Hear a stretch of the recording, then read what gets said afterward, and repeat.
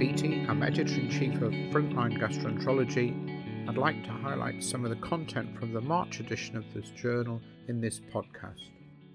The first article relates to the ethics of providing clinically assisted nutrition and hydration, discussing some of the current issues. The provision of clinically assisted nutrition and hydration can present clinicians with significant practical and ethical dilemmas. In this issue, Andrew Rochford summarises the ethical and legal issues and offers a framework for dealing with how best to support. This is in the context of an increasing elderly population and large and vulnerable patient groups, including conditions such as stroke, dementia, advanced malignancy, cerebral palsy and eating disorders. The review discusses the indications, relative contraindications, and alternative methods of support when clinically assisted nutrition and hydration is not felt to be appropriate. The authors include 4 key learning points. The ethics of feeding is complicated and challenging. The first question should be, what are we trying to achieve? Clinically assisted nutrition and hydration can be appropriately given on a trial basis, and a multidisciplinary team approach is essential. The issues raised are all dealt with comprehensively and pragmatically, and the article is really helpful as a toolkit to help manage complicated patients. The article includes a comprehensive discussion of consent, including the legal issues, factors encouraging clinically assisted nutrition and hydration, a useful table of questions to support decision making, and discussion of exit strategies, including the withdrawal of treatment. It's well worth working through. The second article I'd like to highlight relates to predicting the development of psychological morbidity in inflammatory bowel disease. It's a systematic review. We all recognise that psychological morbidity is common in inflammatory bowel disease, although factors which predict this are less clear, and actually there isn't much data. In this issue, Hugo Kamer and colleagues review the current evidence base. In their review, they looked at 660 papers, 7 of which met their inclusion criteria. All measured depression, 3 also measured anxiety. From their data, risk factors for psychological morbidity included aggressive disease with a high hazard ratio and comorbidity burden. Psychological risk factors included lower levels of gratitude, and that's an interesting concept, gratitude being defined as a life orientation towards noticing the positive in life, including both thankfulness to others and a wider sense of appreciation for what one has. So, lower levels of gratitude at baseline, and in adolescents with inflammatory bowel disease, high levels of parenting stress across 4 domains, including communication, medical care, role functioning and emotional functioning. The data set is interesting.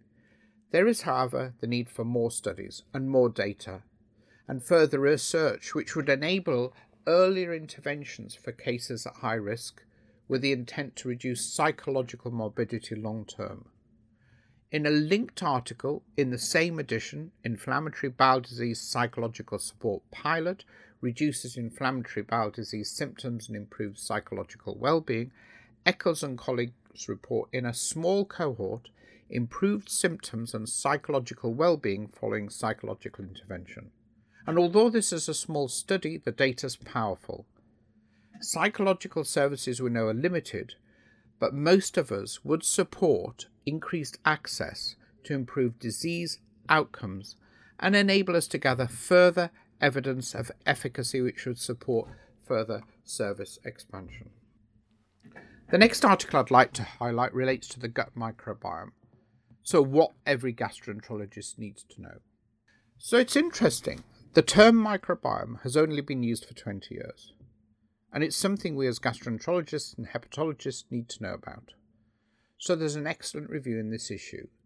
Mullish and colleagues provide an update discussing basic principles, including the terminology, practical implications and future directions. That's diagnostic and therapeutic. It's a very rapidly evolving field. It's actually difficult to even conceptualize there being 100 trillion microbial cells, that's the microbiota, which make up the gut microbiome. The authors in their overview discuss technology like next-generation sequencing of bacterial genomes using samples from multiple sites, which has enhanced our in-depth knowledge, and applied bioinformatics used to describe particular patterns are discussed in detail, with the functionality being explored using other systems biology techniques, including metabomics and proteomics. So the authors helpfully walk us through the multiple different techniques and terminologies. The gut microbiome is not a bystander. It has multiple different benefits to the host, with alterations of composition, that's dysbiosis, having potential impact on both health and disease.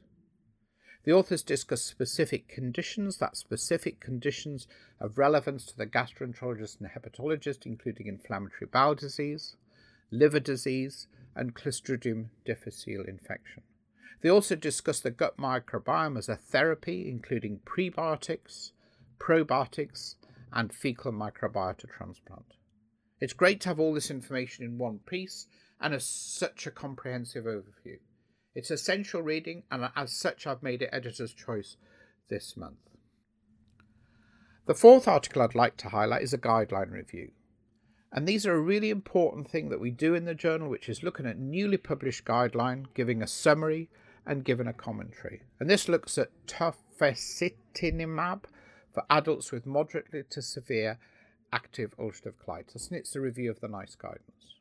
So tafasitamab is an oral Janus kinase molecule which selectively inhibits Janus-associated tyrosine kinase, JAK1 and JAK3. In this issue, Nuaga and colleagues discuss the NICE guidance, recommended for moderate to severe active ulcerative colitis when conventional therapy or a biological agent cannot be tolerated, or the disease has responded inadequately or lost response to treatment. There's good evidence of efficacy with a recommended induction and maintenance regime. Higher doses can be used. There is, however, evidence of an increased risk of venous thromboembolism on higher doses, and this needs to be considered. This guideline review is a useful update on a new therapeutic option, including a figure which summarizes the mechanism of action, with an excellent commentary which considers the practicalities of using this medication in clinical practice. The final article I'd like to highlight is part of our How to Manage series. So the How to Manage series is to give practical and pragmatic advice for specific clinical scenarios. And in this issue, Beattie and colleagues discuss the important issue of post-cholecystectomy abdominal pain. So to put this in context, cholecystectomy is the most frequently performed surgical operation in the UK, 66,660 annually, and up to 40% will have pain post-colectomy. The authors discuss the etiology, assessment, investigation and management, including consideration of the Rome 4 criteria for biliary pain and conditions like anterior cutaneous nerve entrapment syndrome, bile acid malabsorption, and sphincter of Oddi dysfunction.